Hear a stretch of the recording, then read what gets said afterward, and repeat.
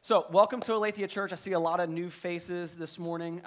I know that I talked to a bunch of pastors this past week who were on the fence on whether they should meet this week or whether they shouldn't. So let me just address the elephant in the room because it's all we're going to be hearing about and talking about over the course of the next several weeks in the news and probably in our circle of friends. And what our country is facing, and really in reality what the world is facing right now, is probably unprecedented in our time. And so I have a few thoughts, and I just want to let you guys know that the decision to meet this morning for us as a church was not taken lightly either. We were on the phone yesterday morning even with the Florida Department of Health, who kind of gave us the thumbs up and said, you guys are free to meet if you guys want to.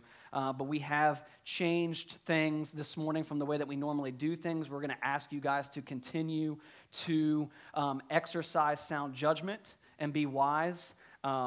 It was interesting even yesterday talking to some people like, do you think anyone will be there? I'm like, we kind of have the age range that's invincible. And so they're going to kind of be there and think that everything's going to be okay. But the reality is that we need to not just be thinking about ourselves in this whole situation. That there are going to be tens of thousands, maybe even hundreds of thousands of people that are probably more vulnerable than maybe you are in your state, and that you need to be thinking about them as you make decisions over the coming weeks and months as we handle this. So let me give you guys just a few thoughts I have on how I would love for Aletheia Church to approach this outbreak, this pandemic, and how if we respond to it in these ways, maybe we might be able to be a light, an example, and love our community well in this time. And so as of me writing down these numbers on Friday, over 128,000 people had contracted the coronavirus. I think that's over 200,000 now worldwide from what I saw even this morning. 4,700 people had lost their lives. And let me just say something, because this is where I start getting frustrated in the midst of all this. And just so you guys know, you're going to hear a little bit of emotion come out in me in some of this. But I'm an Enneagram 8, and so in that, right, I am my predisposition towards something like this is to automatically kind of brush it aside and not take it seriously. Okay, and so therefore, right, because I know that that's my propensity, right, I'm trying to be extra careful not to do this. But if 4,700 people as of Friday had lost their lives, and all I keep seeing and hearing from people is like, oh, it's a relatively low number, it's less than 3%, we don't really know what's going on. And yes, I understand the statistics, but those are people made in the image and likeness of God. They matter to Him. They are souls who may spend eternity in damnation because they didn't hear the gospel, and we don't care because they're nothing but a number and a statistic. And we need to care about that. It matters. I don't care if the death toll is 3%. I don't care if it's 10%. I don't care if it's 1%. It matters, right? Any loss of life matters because we are made in the image and likeness of God. Right, so here's how I think we should respond. I have a slide up here, and it's going to have a few things for us to think through before we get into our text this morning. But here is what I would hope that this world pandemic and situation leads us to think through in the coming weeks and months as a church and as the body of Christ. Number one is this, that it would remind us of our own fragility. Right, will you throw Psalm 103 up there for me, Kyle? As for man, his days are like grass. He flourishes like a flower of the field, for the wind passes over it, and it is gone, and its place knows it no more. Right? I think like there is a very real reality that when something like this happens, that we are faced with our own mortality, and that we are not invincible. Right? That when we're young and vibrant and healthy, we always think it can't be me. Right, I've got, statistically, right, I'm 34. Statistically, I've got a good 40 plus years of life left, and that's if the life expectancy, right, doesn't get better over the next 40 years, right? My wife's got even more time because she's younger than me and she's a woman. Ladies, you get to outlive us. Congratulations, right? The reality is like we all think, like, I've got all this time. We are promised nothing, right? And something like this can be God's grace towards us to snap us out of a sense of invincibility and remind us that we are vulnerable, finite creatures beholden to a sovereign and holy God. Right, number two, right, I would hope that this would cause us to reflect during the difficulties ahead. Guys, life is going to change drastically if it hasn't for you already, right? Some of you may be in quarantine in a couple weeks. Some of you may have friends that are already panicking and don't want to be around anybody. Some of you guys are introverts, and this is the greatest thing that has ever happened to you because for years you've been living in isolation and not really wanting to be around people, but all the extroverts told you were wrong, and now you get to look at them and say, no, you're wrong now. Right? Now I can be in a place, and I'm not the weird one, you are. Right? But here's what I mean by I think that this should cause us to reflect. Right? In the coming weeks, we are going to be inconvenienced. We are going to be bored. Right? We are going to be stuck around the same people over and over again. I love my kids. I'm not really looking forward to the next 2 weeks of constant interaction with them. And I love my family. Don't get me wrong. But all the parents in here are like, yeah, I get it. Like, you college students are like, oh, but you're married. Like, isn't it the greatest? Yes, it is great. But you try being around somebody 24/7, 365, nonstop, and not get a little annoyed with them, right? Jackie's like, I have to be around Kevin the next 2 weeks. I'm really annoyed right now, right? Here's what this is going to do, though, right? If you take time to reflect and take this season seriously, your idols are going to start coming out, right? Like, the number of people I've heard complaining about March Madness, guys, who cares? The Gators weren't going to win anyway. Sorry to break it to you, they weren't. Right? Like, here is the reality, guys. Right? If you are inconvenienced for the next few weeks, but it saves thousands of lives, is that not worth it? Right? If your favorite baseball team's season doesn't start for a few weeks, is that not worth it? If you miss the Justin Bieber concert, is he even touring right now? I don't know. Right? If you miss, some of you guys are like, no, like, you just totally sold yourself out that you're a huge believer, by the way. Right? Telling me no. Right? If you don't get to do these things, but it saves lives, guys, it's worth it, right? And as these idols start coming out, right, what you need to realize is, are you choosing preference over what God might call for you in loving and serving others? And if you're like me, like I'm like super frustrated. I'm like, man, like no sports. My favorite soccer team for the first time in 30 years is probably going to win the Premier League, and they're probably going to cancel the season. My idol's coming out. I'm like, oh man, like this sucks. Right? They're not going to win the championship. I need to repent of that because it doesn't matter. It's a stinking trophy for a bunch of people that live in England. I don't even live there. Right? That we can just take time to reflect, and when our idols start coming to the surface, instead of griping and complaining and having a poor attitude and giving in like everyone else around us, we can repent and believe that God is enough. Number 3, our need to remember that God is still sovereign and pray. Right through Ephesians 1, verse 11, up there for me, will you? In him we have obtained an inheritance, having been predestined according to the purpose of him who works all things according to the counsel of his will. I just always love anyone that's like, I don't believe in God's sovereignty. Just go read Ephesians 1. Right? God is sovereign. End of story. We can discuss the ins and outs and the intricacies of it, but God, the creator of the universe, is sovereign over all things. And in this, let me just say this, God is not taken by surprise with the coronavirus.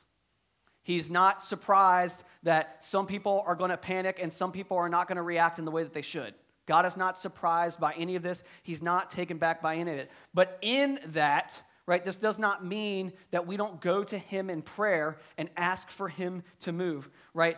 James chapter 5, verse 16, I'll throw it up there. I'll just explain to you. James, this is like, look, we pray because God listens to prayer and prayer matters. Right? Just because God is sovereign doesn't mean we don't petition to him and ask for him to move. John says in 1 John chapter 5, verse 14, that he hears us and works in response to our prayers if they're in accordance to his will. Guys, I would imagine that God cares about the lives of human beings, meaning if we're praying for people and praying for God to move and respond, it might be in his will. Meaning that nothing is done in vain if it's taken to the Lord in prayer. And so may we, during this time when you don't have hours to watch sports, right? Or you're not in the classroom in the coming weeks, or your job has asked you to work remotely, or whatever it may be, respond in such a way that you go to the Lord in prayer more and petition for him to move. because this is not beyond him. Lastly, this, how should we respond? Number 4, our hope. And where do we find it?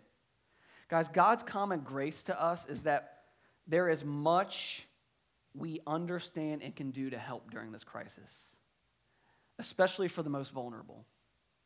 Even 50 years ago, we would not have had the ability to get information out the way that we would. Even 10 years ago, we would not have had the ability to mass quarantine and give directives to the entire world population the way that we do now. Guys, that's God's grace to us. That we are able to band together in unity and do things ultimately for the good of mankind. Ultimately, as followers of Jesus, we know that while the coronavirus is serious, sin is far more serious. Yet God in his mercy moved into that space, put on human flesh, gave his life for us, loved us, and saved us. Guys, I don't know about you. I've seen people all over the spectrum this past week or two in response to this, right? And especially what's really pained me the most is brothers and sisters who seem in complete despair over what's going on. Guys, if God loved you enough to send his own son to die for you, might it also indicate to us that he cares about what is going on now? Our hope can be placed in him. Throw John 11 up there for me. Jesus said to her, I am the resurrection and the life. Whoever believes in me, though he die, yet shall he live. And everyone who lives and believes in me shall never die. Do you believe this? We hope in the God that rescued us from the greatest threat that has ever existed, sin and death. And we hope that all will be set right, including the coronavirus. And we know that because of Christ, if not in this life, then in the next. Guys, this is a great opportunity, as I said in that first one, that we are reminded of our own fragility, to share the gospel and pray for others. It's a great time. Right? I remember the last time that the church probably had an opportunity, at least in the U.S., of this magnitude was right after 9/11. There are times in human history where God allows human events to occur that brings the forefront and reality of our own fragility and humanity before us, right? And this is one of those times. Church, may we answer the call and share the good news of Jesus with others. Get FaceTime, get Facebook Messenger. I don't know what it is if you're quarantining, but you can share the good news, and it doesn't have to be face-to-face in a coffee shop. So here's some specific things that I want you guys to know that we are going to do as a church over the next couple weeks, right? Our gospel communities will meet, but they will meet at the leader's discretion. So if you are in a gospel community here, you need to find a way to get in contact with your leader and figure out if you're meeting. If you're not comfortable being there, express your concerns to your leaders, right? And we can figure out alternatives for us to meet online. Church, as of right now, will be a week-to-week decision, right? We met every day for the last 3 days as elders and staff talking about what we were going to do this morning, and didn't make the decision on this morning until yesterday at noon after having talked with the Department of Health, right? That we will do our best based upon current information and the recommendations of our government leaders and authorities. And guys, let me just pause and stop there for a second, okay?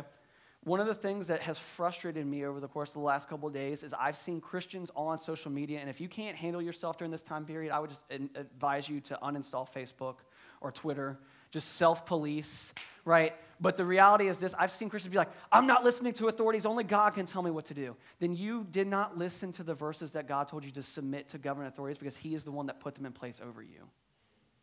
Okay? And this is not like a soapbox moment for me to yell at you, because again, I told you I'm an Enneagram 8. I'm right there with you in spirit. I want to just buck the trend and be like, no, I do what I want. Don't tell me what to do. Right? But God has asked me to submit to the men and women that he has placed in authority over me. Right? And so we as a church will do that, right, whenever the time comes for us to listen to the recommendations, which we did this morning, even in meeting. And then I would encourage you, if you can handle being on social media in this time, to follow us on social media platforms, although we'll attempt to send out emails and other ways to communicate with you guys what we're going to be doing over the next several weeks, okay? So if you guys will take a second to just bow your head with me, I'm going to pray for us. I'm going to pray for our city. I'm going to pray for our state. I'm going to pray for our government officials, and I'm going to pray for the world, right? And last, I'm going to pray that God would move. So let's pray.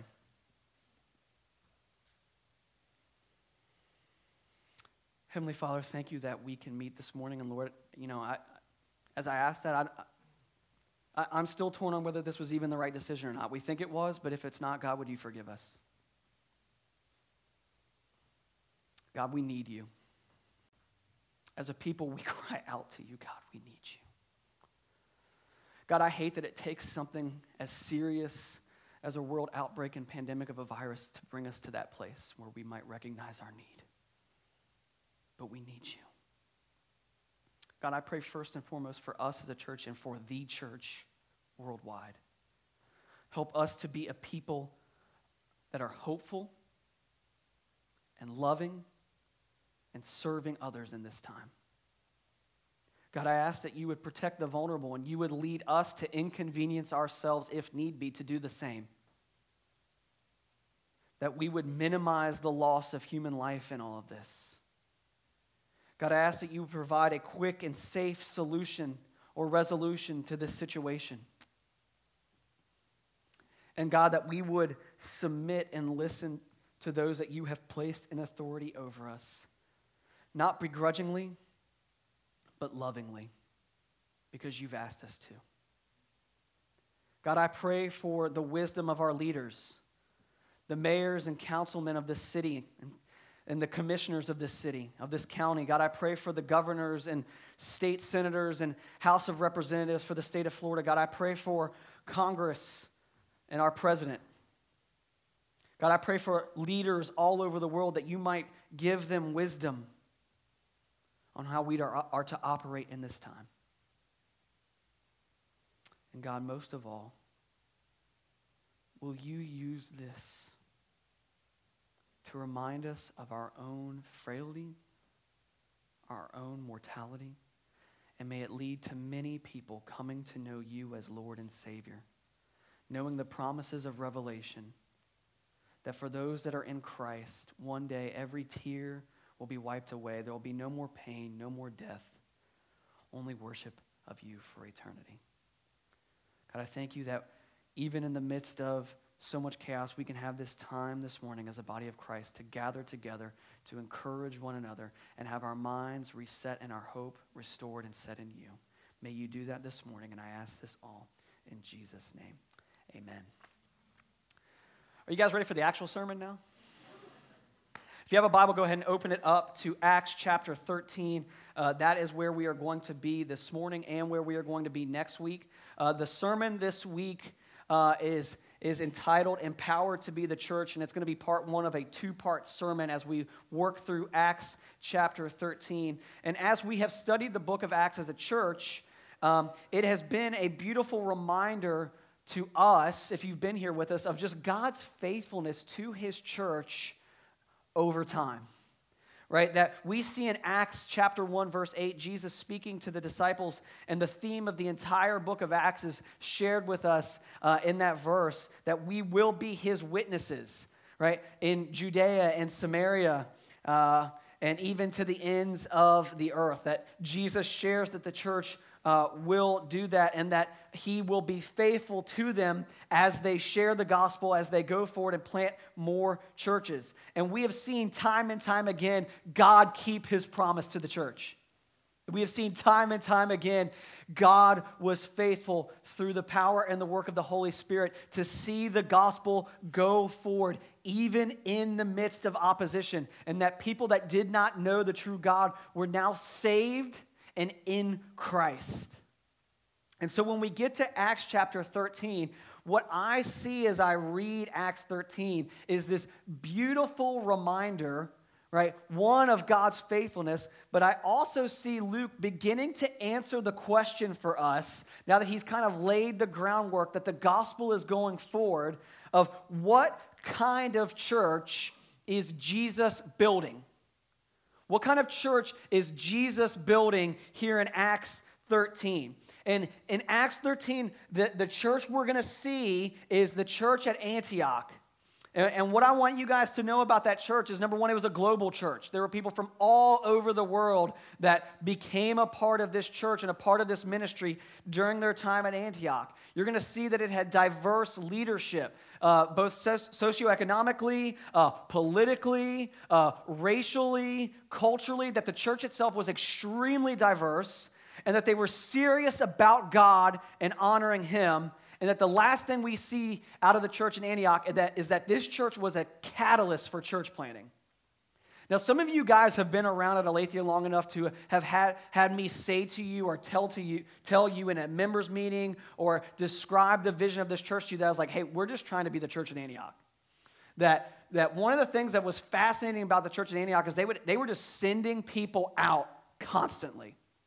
And for any of you that have lived in Gainesville long enough to know how transient this city is, and especially the demographic that we are primarily trying to reach, we have on average about 36 months with you guys, right? And so our goal as a church and as leaders in this ministry is to invest in you, to disciple you, to love on you, because wherever you end up, whether you stay in Gainesville for the next 30, 40, 50 years of your life, or you end up, right, in Pakistan, or you end up in New York City, or you end up in Rome, or you end up in South America somewhere, that God is going to be sending people from this church all over the world, and we want you sent out as fully formed disciples who are going to live out the mission of God in your context.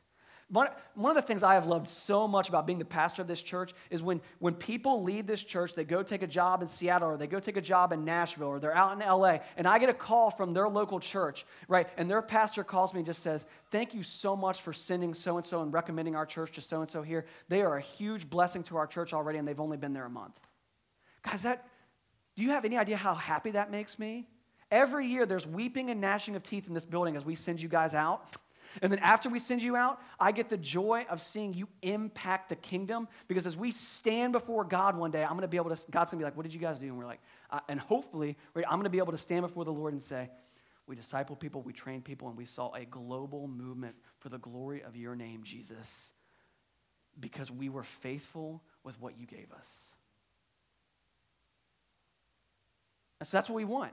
Like, I would love for all of you in this room to be here for the next 40 years or however long I have left on this earth, right? It's really hard saying bye to friends, right? It's really hard saying bye to people that you love, right? But God has designed our church to be in the context of a city that is constantly revolving. And so we're going to be faithful to Him. And we have a lot to learn from the church at Antioch, because that's what they were doing. People were coming in for business. They were coming in for politics. They were coming in for different reasons. They weren't there for long. They were getting saved. And then the church was like, we got to go. We got to go. There's people lost. There's people perishing. They don't know Jesus. Let's go and tell them. And so I have 4 things that we can draw out of Acts 13, and that if we live these things out as a church, I believe we will be faithful to what God is asking us to do. Let me share those 4 things with you, and then today we're only going to cover the first 2. All right, so here they are. What can we learn from the church in Antioch, and how can we be empowered to be the church? Number 1, we can gather with intentionality. Number 2, we can engage in spirit-empowered mission. Number 3, we can preach a clear message. And number 4, we can participate in gospel-centered multiplication. And if you're sitting there and you're like, Kevin, you're being really churchy with these words, and I don't know what any of these things mean, don't worry, I'm going to break them down for you and explain what I'm talking about when we get there. Okay? So these are going to be the 4 things we see throughout Acts 13 as we look at what God is doing through the church at Antioch. So let's look at verses 1 through 3 in Acts chapter 13. Now there were in the church at Antioch prophets and teachers: Barnabas, Simeon, who was called Niger, Lucius of Cyrene, Manaen, a lifelong friend of Herod the Tetrarch, and Saul. While they were worshiping the Lord and fasting, the Holy Spirit said, "Set apart for me Barnabas and Saul for the work to which I have called them." Then, after fasting and praying, they laid their hands on them and sent them off. All right, so what's the first thing we see here? Right, because it seems like pretty much like if you read these first 3 verses, you just see something kind of simplistic. Like it seems like a very minute detail in the greater theme and story of what Luke has been sharing with us about the early church in Acts. And yet, I think there are two pretty cool things that you can see just in these 3 verses, right? First of all, look at the relational harmony that's centered around Jesus here in these 3 verses. Notice the people that are listed. We've got Barnabas, right? Back in Acts chapter 4 is the first time that we are introduced to Barnabas. You can throw that verse up on the screen if you want for me, but it's the first time we're introduced to Barnabas. And here's what we learn about him, right? He's a native of Cyprus. He's a Levite. He's called Barnabas, which means son of encouragement, but he's also known as Joseph, right? This is the first time we hear about him, and we see pretty early on that Barnabas is a generous dude. He sold a field that belonged to him and brought the money and laid it at the apostles' feet, right? So the first guy we see is this guy from Cyprus, which is an island in the middle of the Mediterranean, right? He's a Levite, so he's a descendant of the tribe of Levi, right? He's a Jew, right? He loves Jesus, yet he's from Cyprus, and he is a part of this group. Then the next person we see, Simeon. We don't know a ton about him, right? But they use the term Niger to describe him, which means that he was likely of African descent, right? Then we see Lucius of Cyrene, which is from Libya, which is North Africa, right? Then the next person we see listed here is Manaen. And I find this guy fascinating. The word Manaen means foster brother. That's what it's often translated. So this guy was likely the foster brother of a guy by the name of Herod the Tetrarch. Okay? If you don't know who Herod the Tetrarch is, he was the Jewish king at this time. He was a puppet king basically for Rome, but he was set up there. His dad was the one that killed all the babies and tried to have Jesus killed. So this guy likely grew up in the same palace as the dude that tried to kill Jesus when he was a baby, right? Grew up with Herod the Tetrarch as his foster brother, right? And then some 20, 30 years later down the line, he's in Antioch and he's a part of the leadership of the local church that's going to be planting churches worldwide. Right? It's fascinating, right? The gospel just does crazy things, right? Then the next guy, Saul, also called Paul, right? Who's from Tarsus. We see him at first in Acts chapter 8. We've talked about him at length. This guy was literally murdering Christians. Then you get to Acts chapter 9. He's on the road to Damascus, and God radically saves and transforms him. Guys, these people should not be in a room together. It doesn't make any sense. Right? From a practical and cultural standpoint, it wouldn't make any sense for them to be together. This type of unity and diversity was not common in the first century. It wasn't. There was all sorts of racial disunity. There was all sorts of cultural disharmony, right? They did not get along. Jews literally looked down on the entire rest of the world if they were not Jewish. And yet you see these people in the room together because we see the gospel bringing together diverse groups of people from diverse backgrounds with diverse gifts and abilities for one person, the renown of Jesus. The gospel breaks down these barriers. And so we see here in these first 3 verses that God brings together a church from every tribe, nation and tongue. And in that diversity, here's some other things we see about them. They're serious about God. I mean, it says that they're worshiping the Lord, and that word worshiping there in the Greek means serving others at their own cost. Right? It says that they're fasting, and it says that they're praying. And this seriousness about God can be seen in their gathering, what they did, how they worshiped, how they loved the city that they were in, how they loved one another, and they became known. Antioch was the first place that they became known as Christians. And the beautiful thing is that this seriousness led them to pursue Jesus' commands in Acts 1:8 with great faithfulness. And so we see in these first 3 verses that they are praying fervently as to what God would have them do, and God answers. Now, what would it look like for us to be in a community like this? What would that look like? We have some diversity here, I get it, but we're predominantly white. Let's just call it what it is. Right? What would it look like for us to lay down preferences to lay down idols for the sake of harmony and unity for the gospel? Guys, by the way, I'm asking that question. I don't know if I have all the answers to that. But it's going to take honesty. It's going to take openness. It's going to take transparency. It's going to take repentance as we seek to live this out. What would it look like if we worshiped and served together faithfully? If as a church we said, I'm going to lay down my preferences, I'm going to love Jesus, and I'm going to love others well. What would that look like? What would it look like if you prayed together and for one another?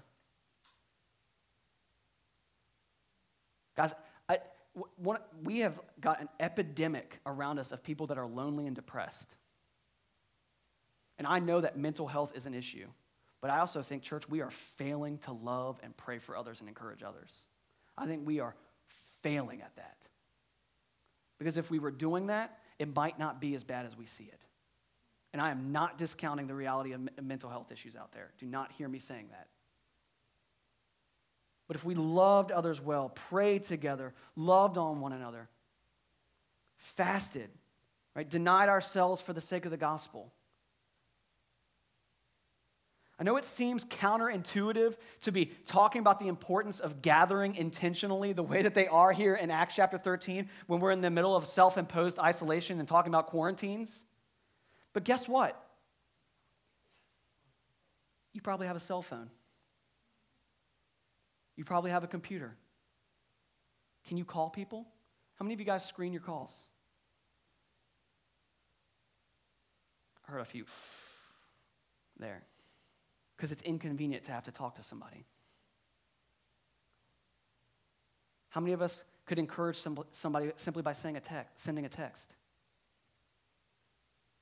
What would it look like to skip a Netflix show and spend 20 minutes loving on somebody and catching up with somebody you haven't talked to in a while? To pray with them, to check in on them. Maybe in the midst of this next season we're about to enter into as a society, you could spend more time intently studying God's word. Knowing it better, knowing what God might have of you and how he might teach you in obedience to love others well. And then share that with someone else. It's one of the things I love about the Community Bible Reading Program here at Aletheia. If I don't read my Bible one day, guess what? Somebody else did, and guess what they're sharing with me? God's word. What God's teaching them. What they're learning. How God might impact me through that.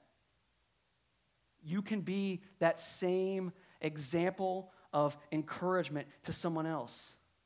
We are quite literally going to be forced to fast from many pleasures and leisure activities coming up. You're going to be forced to do it. You're not going to have a choice. How might you use this as a time to see and pray for God, what God might want from you? Here's one of the things about fasting that I think that I'll just share with you guys for a second. I think God uses fasting in two planes. One, it's to help you recenter yourself on him and your neediness for him. But oftentimes I have found when I have fasted from something or eliminated something from my life, I realize how little I needed that. Like I said, a lot of idols are going to be revealed in the coming weeks. I pray to you guys that as you see them, you repent of them and you turn to Jesus. As we're forced to fast from these things where we turn our gaze intentionally to him. And then maybe if we gathered intentionally, what would it look for us like for us to serve our neighbors in the coming weeks? I have elderly neighbors in my neighborhood. I've already told them, any way I can help you over the next couple weeks, you just let me know. You've got my number, call me, we'll go pick up groceries for you, we'll do whatever you need. Right, to help you, right, in the midst of this season of vulnerability. How can you serve others who might not be able to do some of the things that you are able to do over the next coming weeks? Intentional community frequently happens in the settings we have created as a church, but it doesn't have to. If we are intentional about being the church, you guys can do this without me, and you can do it without us as leaders setting up things for you guys to do. As a church, let's seek to be intentional and grow in that intentionality. In the coming weeks, use technology. Develop deeper prayer and Bible reading habits. And in that, increase your sphere of influence via telephone calls, via FaceTime, Skype, whatever your preferred messaging app is, and love others well. Because it's the example we see here in Acts 13 that the church of Antioch displays to us so well. And so we see that the church at Antioch gathers, right, with intentionality, right, to both love one another, to love God and love their community. We also see this, right? We see them engage in spirit-empowered mission. Let me start by looking at verse 2. While they were worshiping the Lord and fasting, the Holy Spirit said, "Set apart for me Barnabas and Saul for the work which I have called them." Then, after fasting and praying, they laid their hands on them and sent them off. Right? So the Holy Spirit speaks to them. He says, "Set apart for me Barnabas and Saul for the work to which I have called them." Right? This is one of those really cool moments in Scripture where you see the church gathering together, they're being intentional, they're looking to hear from the Holy Spirit, and God basically just sends them a direct message. He slides into their DMs and is like, "Hey, look, here's what's going on." I know I just really dated myself there, by the way. I know, like, I'm not cool like you 20-somethings. It's okay, right? I've heard the lingo. I can still use it, right? That God sends them this message. He's like, "Look, listen up. Set apart Barnabas, set apart Saul for the work to which I have called them."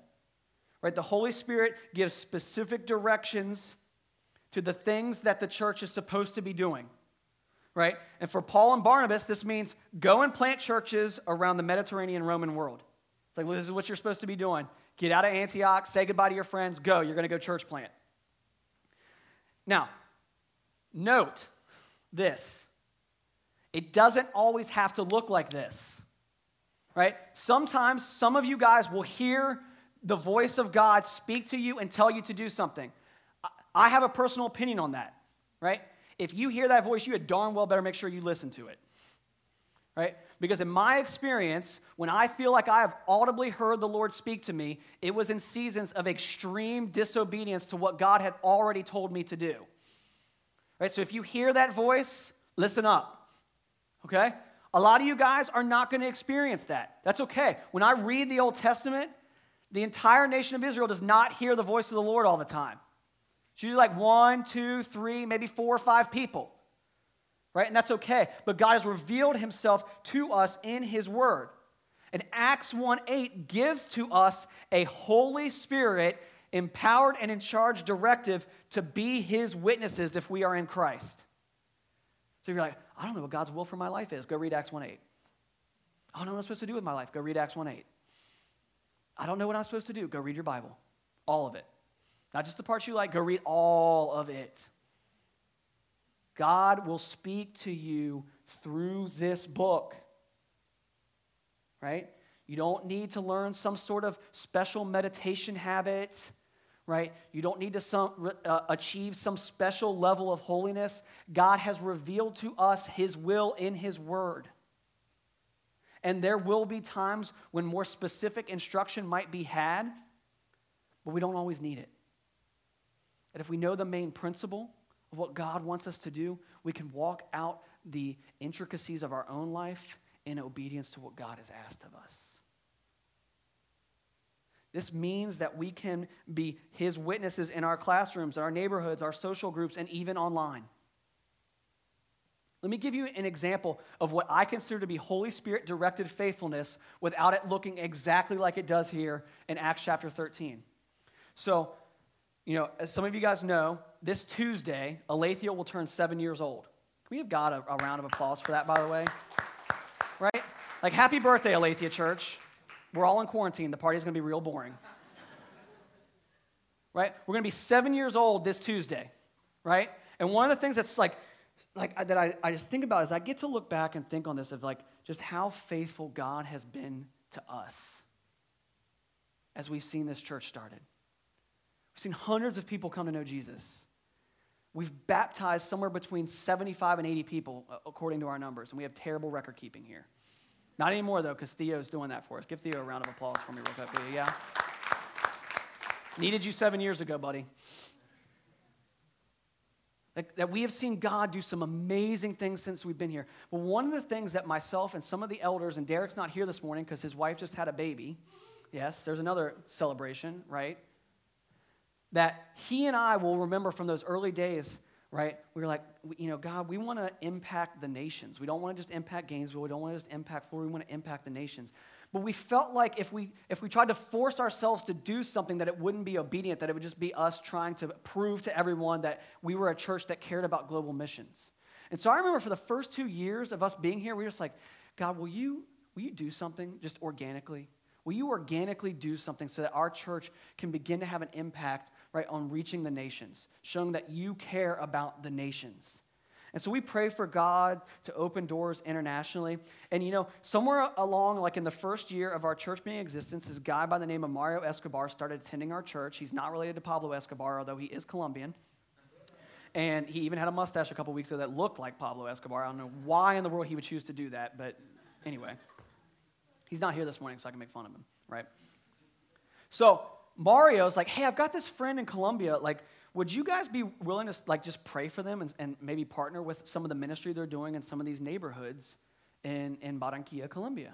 I'm like, yeah, of course, absolutely. And so we started sending toys down. And, we were a church of 50 people at the time, and we're gathering toys for this toy drive to send down there so that they can give toys to kids that aren't going to have toys at Christmas and share the gospel with them and their families. And then a couple months later, he's like, hey, for those same kids, we're going to do a school supply drive. Will you, maybe get some school supplies together and send them so we can use this to love them? I'm like, yeah, sure, and whatever else. And then finally, he's like, hey, will you come down here and visit? And maybe you guys could just see what we're doing and be a part of what's going on. So our first mission trip as a church together was to go to Colombia, where most of the people that we took did not speak the language, right?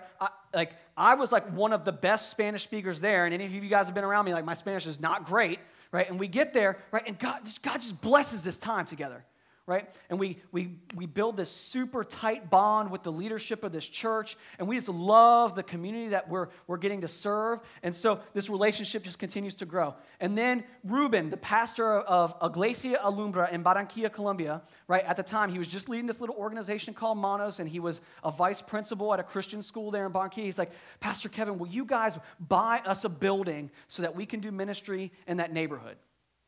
And so the elders get together and we're like, all right, first of all, it seems like God is answering our prayers for us to have this international focus, so praise God for that. But what does it mean to be faithful, right? Does God just want us to build this building? One of the things we noticed is there was not a strong connection for this ministry to the local church.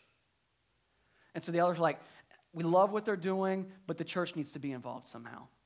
So they either need to plant a church in that neighborhood or they need to partner with the church. So I go back to Ruben and I'm like, Ruben, we love you. We want to help in any way we can. But we feel like the one thing we see kind of lacking, right, in your model of ministry is a connection to the local church, so that the local church knows that it can take over these ministries and be a blessing in their community. He's like, Pastor, you're right. We're going to partner with a church in that neighborhood. But it's not wise for us to plant a church in that neighborhood because we don't live there. We need people that actually live in that neighborhood. But I've got 55 volunteers that are viewing me as their pastor. I think I need to plant a church with those people in our neighborhood. And guys, they did. They just celebrated being 3 years old a couple weeks ago. Right? God has been faithful. We've gone down there. We've opened doors. And then I remember this, right? God never said, Kevin, you must go to Colombia. You must go to Barranquilla. I never got that direct message from God. But as we've prayed for God to be faithful, He's answered prayers. We've been in this. And then I remember I started praying for this. God, thank you so much for letting us have an influence in Barranquilla. Thank you for allowing us to help see a gospel-centered church started there. God, will you start more gospel-centered, Jesus-loving churches all throughout Colombia? And will you raise up for Ruben men who are going to love him well and partner with him in ministry so that more churches might be started? And when I started praying that about three and a half years ago, there was nothing. We didn't know anybody in Colombia. We were struggling to find partnerships, whatever else. Now we have almost half a dozen churches that are affiliated with the same church planting network as us, Acts 29, in Colombia. Ruben himself is in the throes of already planting a church in another city in Colombia. They just need to find a pastor who can lead and take over the congregation because they already have 75 people that are showing up to these meetings that they're holding once a month in Santa Marta. And then here's the really, really cool thing. Last summer, we took a team of people with us to go down to Colombia and just hold like a little VBS, love on them, do some evangelism in the parks, and see God do things. And we, to be honest, like at this point, I kind of feel like we're just going because they want us to come down and visit them. And so, like, I'll be honest, I was kind of like, God, like, are we supposed to even go? So we took a small team. Here's what God did with that, right? The men and women that we took with us loved on those kids so well in Las Flores, right, that the parents noticed it. Because their kids started coming back and were talking about all these things they were learning and how they were being loved on by the people from Colombia that work with Manos and these crazy Americans that were showing up in their neighborhood, right? And they started talking about, and guess what the parents started asking Ruben to do? Pastor, will you plant a church in our neighborhood? We want this. We want this for our neighborhood. We want the gospel to go forward in our neighborhoods, right? That in January they came to him and said, we're ready. Whatever you want us to do, we're ready to start planting a church now. Guys, that's what it means to be faithful. Right? That's what it means to hear from the Lord in the midst of all of this. And it doesn't have to look exactly like it does here for Barnabas and Saul, right? But that if we are faithful to what God has called us to do in Acts 1:8. And guys, if you are a part of this church, you are a part of that victory story. Your prayers, your service here, right? Your tithes, your gifts, your abilities, whatever you've done, you have contributed to this body of Christ being faithful to the mission of God, and therefore that same mission going to Colombia and seeing more gospel-centered churches take root there. And guys, I'm more excited about what's going on in Colombia right now than I am in the U.S., right? Because there is like a great awakening going on there right now. Like every time I go down there, it's just like, hey, like, you want to talk about, like if I go out on campus here, I'm on a tangent, Jackie, sorry. She just looks at me and goes, yeah, you are. Right, if I go out on campus here at UF and like I want to talk to somebody about God, it's like pulling teeth. You would think I was like asking them to donate a pint of blood on the spot to me. It's like, hey, would you talk about God? You said God. Yeah. Scary? No? Yeah? Okay. Like they don't want to talk about it. You go to Colombia, it's like, hey, like I'm from a church, let's talk about God. Or, oh yeah, I'd love to talk about God. What do you think about God? Right? There's this opportunity there to see for the first time, right, a major outbreak for the gospel. And here's my prayer. Here's what I'm hoping. I'm hoping that one day us as Americans are asking the Colombians, what can we do to be more missional, to plant churches and reach people for the gospel? Because I see the hunger. A lot of it in people the same age of people I see in this room right now. Right, for the gospel and making much of Jesus. If we are faithful, we will see God move in mighty ways, including church planting, the same way Antioch does. If you read verses 4 through 12, I'm not going to read them right now. Right, Paul and Barnabas, they go out, they sail to Salamis, right? They preach Jesus in the synagogues as they go out. They go to Paphos and they meet this false prophet named Bar Jesus, which is awesome because his name means son of Jesus, which is just hilarious because they're preaching Jesus and his name means son of Jesus, but he's actually a false prophet and he's a terrible person. I love that part of the story. And they meet this guy named Sergius Paulus, right? And as they're like sharing with this guy, Sergius Paulus, Bar Jesus is like, whoa, well, like don't do that. Like I've got his ear, right? You might lead this guy astray, right? And Paul's just casually, yeah, you're going to go blind. It's going to happen. Right, and like immediately he goes blind, right? And Sergius Paulus believes. He starts following Jesus. And leadership for a church starts getting formed there. And the gospel goes forward as churches get planted. I'm not saying every mission opportunity will look like this, but if we're faithful, it's going to look like the same opportunity we had last summer when we went down to Barranquilla. It's going to look like the same opportunities that some of you guys got when you went to Guatemala 2 weeks ago and got to give clean water to people for the first time and share the gospel with them. As we network and create partnerships and pray for one another, encourage one another, and live out the mission of the church, people get saved and churches get planted.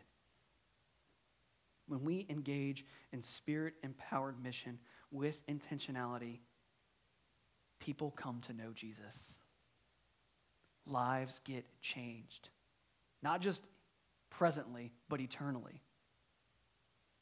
Churches get planted. And we get to experience and see God's faithfulness in more profound ways than we could ever imagine. And so here's how I want to encourage us as we finish up this morning. How can we respond to these two things we see here, and what does it mean to be the church? Today we see in our text in Acts 13, right, that if we want to be the church, live out the mission of the gospel as a church, we gather with intentionality, even if it means we might have to adjust for a few weeks because of the coronavirus. That we gather with intentionality and we engage in spirit-empowered mission by serving others, loving others, and faithfully preaching the good news, which we're going to see even in more detail next Sunday. Guys, 2020 has been a strange year so far, has it not? It's getting more and more bizarre by the minute. And if health officials are correct, it's going to be weird for a while. Just is. As we experience this strange new normal in the coming weeks, we can develop rhythms and patterns that allow us to display to the world around us a profound hope in Jesus, a sincere love for others, a deep, abiding desire to serve, and a hope and a peace that goes beyond all understanding. Guys, it's a great time to serve our community. Please listen to the authorities in your life in the coming weeks, and not begrudgingly, but with love, with patience. Will you serve others and help those vulnerable around you? If you don't know anybody who's vulnerable around you, you need to get out of your bubble. You do. They're easy to find. Get out of your bubble, love on somebody. Pray for our community. Pray for leaders. And pray that you, as one person made in the image and likeness of God, and if you are in Christ, a part of his church globally, would band together with your brothers and sisters both in this room and around the world to make much of Jesus in the weeks ahead. I'm going to invite the band back up now, and I'm going to pray for us. Will you bow your head? I'm going to ask God to move in some very specific and particular ways. Just so you guys know, normally we do communion during this time, and this is a time of response and reflection. Obviously, as elders, we did not feel that it would be wise, because the way that we do communion here is about the best way to transmit communicable diseases probably known to man, other than maybe hanging out with kids under the age of 10 for 20 minutes. And so next week, we hope to have a way to do communion here if God would allow us to continue to meet and gather. That's going to be less risky, right? But for now, right, please continue in the spirit of reflection and response, right, to what God might ask you to do in the coming weeks and months so that we can be the church that's empowered to reach others the way we see here in Acts 13. Will you bow your head and pray with me?